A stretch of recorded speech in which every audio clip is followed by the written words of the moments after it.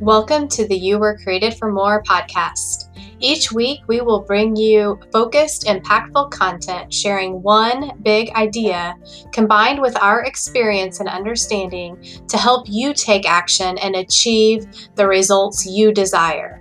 We rotate content around our foundational principles to help you experience a more abundant life, desiring more, growing in Christ, managing your mind, and owning your health. Let's get into today's episode.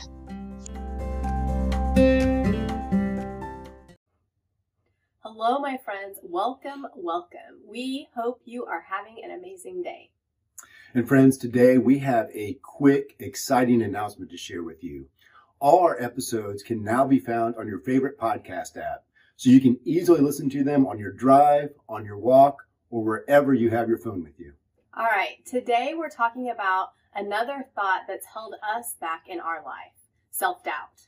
And more importantly, how we can learn to move through it. So let's get started with today's episode number 18. Discover God's purpose for your life, and then it's all sunshine, puppies, and rainbows. That's how it's supposed to work, right? We wish we could tell you that, but as you'll see, that's not how God designed us to live our human life. Here's what self-doubt sounds like in our heads. I wonder what others will think. I'm not sure I can do this. I'm praying and I'm reading the Bible. Why is my faith not stronger? Why am I not more of the spouse or friend I desire to be? Why is it so easy for me to fall back into old habits? And here's a big one for us. With our vlog and plans to do more to serve others, who exactly do we think we are to believe we can do this? So today's one thing that we want you guys to take away, self-doubt is a growth-limiting thought our brain uses to keep us safe and protected in our current comfort zone. Living a life filled with purpose and meaning will also be filled with self-doubts, but we can learn how to overcome them, and it will most definitely be worth it. Self-doubt exists at some level in all of our lives. Here are two times when we realize we experience the most. Number one, when we're focused or worried about gaining approval and acceptance from others. Remember, our unmanaged human brain is motivated to avoid all pain, seek pleasure, and to be efficient. Since our brain wants to protect us from pain, it uses self-doubt to stop us from taking actions that might cause others to reject us, and protects us from all the negative feelings that come with that rejection. This is accomplished by our brain's many thoughts questioning what others are going to think about what we do, how we act, what we believe. Those thoughts hold us back. This causes us to not be our authentic selves, to play small, to live our lives more for other people rather than living an intentional life focused on what's most important to us and to God. We're more worried about what other people think about us than about our own well-being, than about living a life true to our desires, than about living a godly life. Here's our truth. When we're focused on what others think, we experience large doses of self-doubt creating thoughts. Number two, the other time is when we focus on growing who we are, evolving into better people, maturing in our faith. God designed us with an innate desire to grow in Christ, to grow ourselves so that we can do more, serve more, love more. Remember, our human brain wants to avoid pain and to be efficient, which means it loves to give you urges to just keep doing what you're doing, keep doing what's familiar, and to stay in your safe place. It loves to urge you to repeatedly do things that bring you feelings of comfort.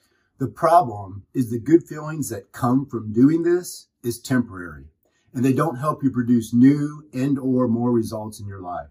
Real growth is none of those things. Growth pushes you out of your comfort zone. Growth creates a desire to give up your comfortable habits, not producing results, and replace them with new habits that will.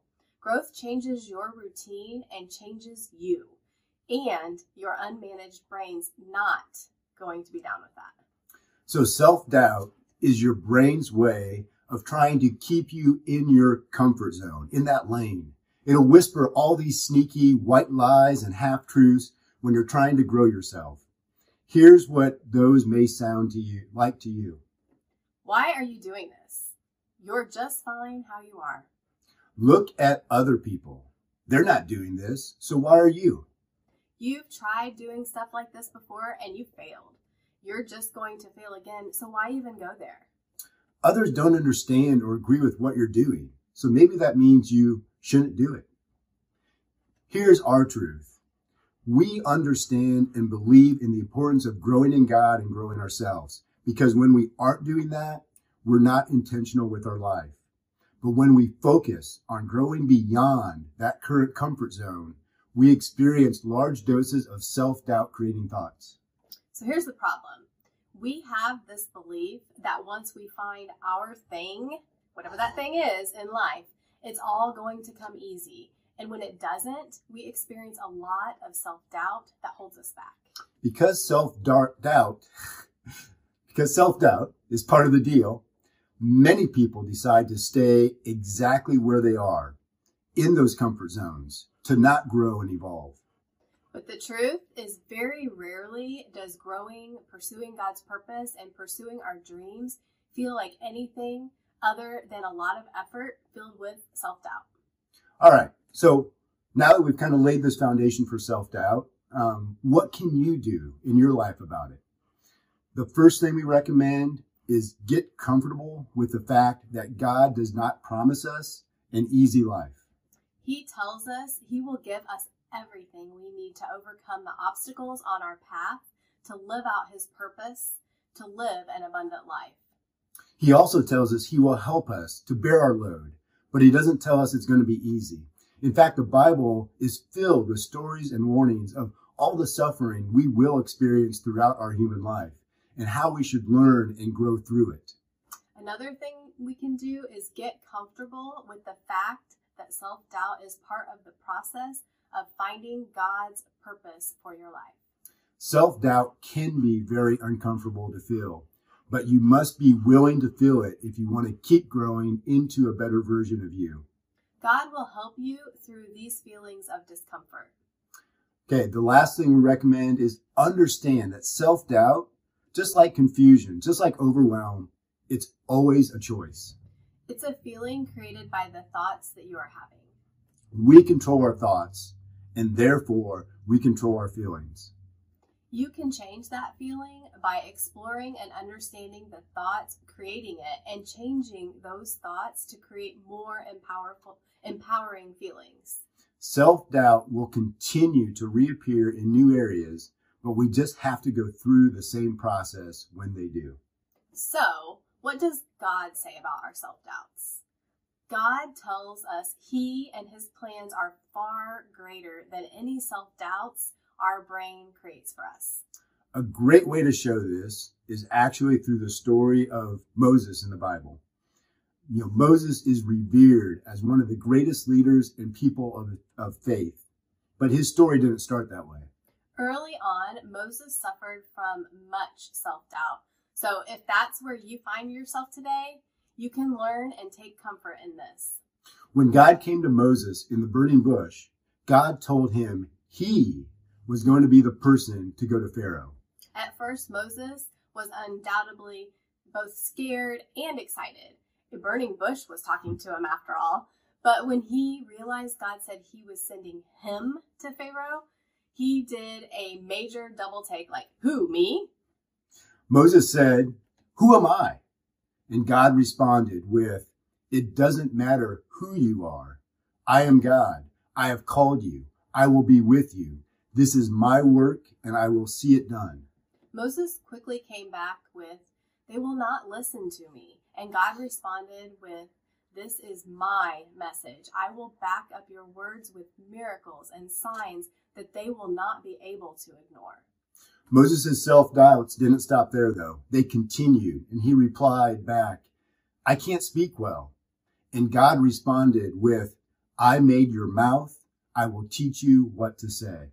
Moses said, Send somebody else who is better equipped. God's response, his anger burned against Moses, showing his dissatisfaction with all his self-doubts. So we don't know about you, but we are so much like Moses was here. Yeah, we claim to believe all things are possible with God, but yet we struggle to believe that God could actually use us with our broken lives and our broken past. You know, we believe God does amazing things through other people, but somehow in our own weaknesses, our own limitations and sinfulness, our own self-doubts, we struggle sometimes to even do the simple things. We didn't respond to God's nudges in our life, and we paid dearly for it. So we're trying really hard not to do that anymore. What is God nudging you to do today, but self-doubts are holding you back? Just like Moses, God will give you the strength to accomplish his purpose for your life. All right, guys, just to reiterate, the one thing for today is this. Self-doubt is a growth-limiting thought our brain uses to keep us safe and protected in our current comfort zone. Living a life filled with purpose and meaning will also be filled with self-doubts, but we can learn how to overcome them, and it will most definitely be worth it.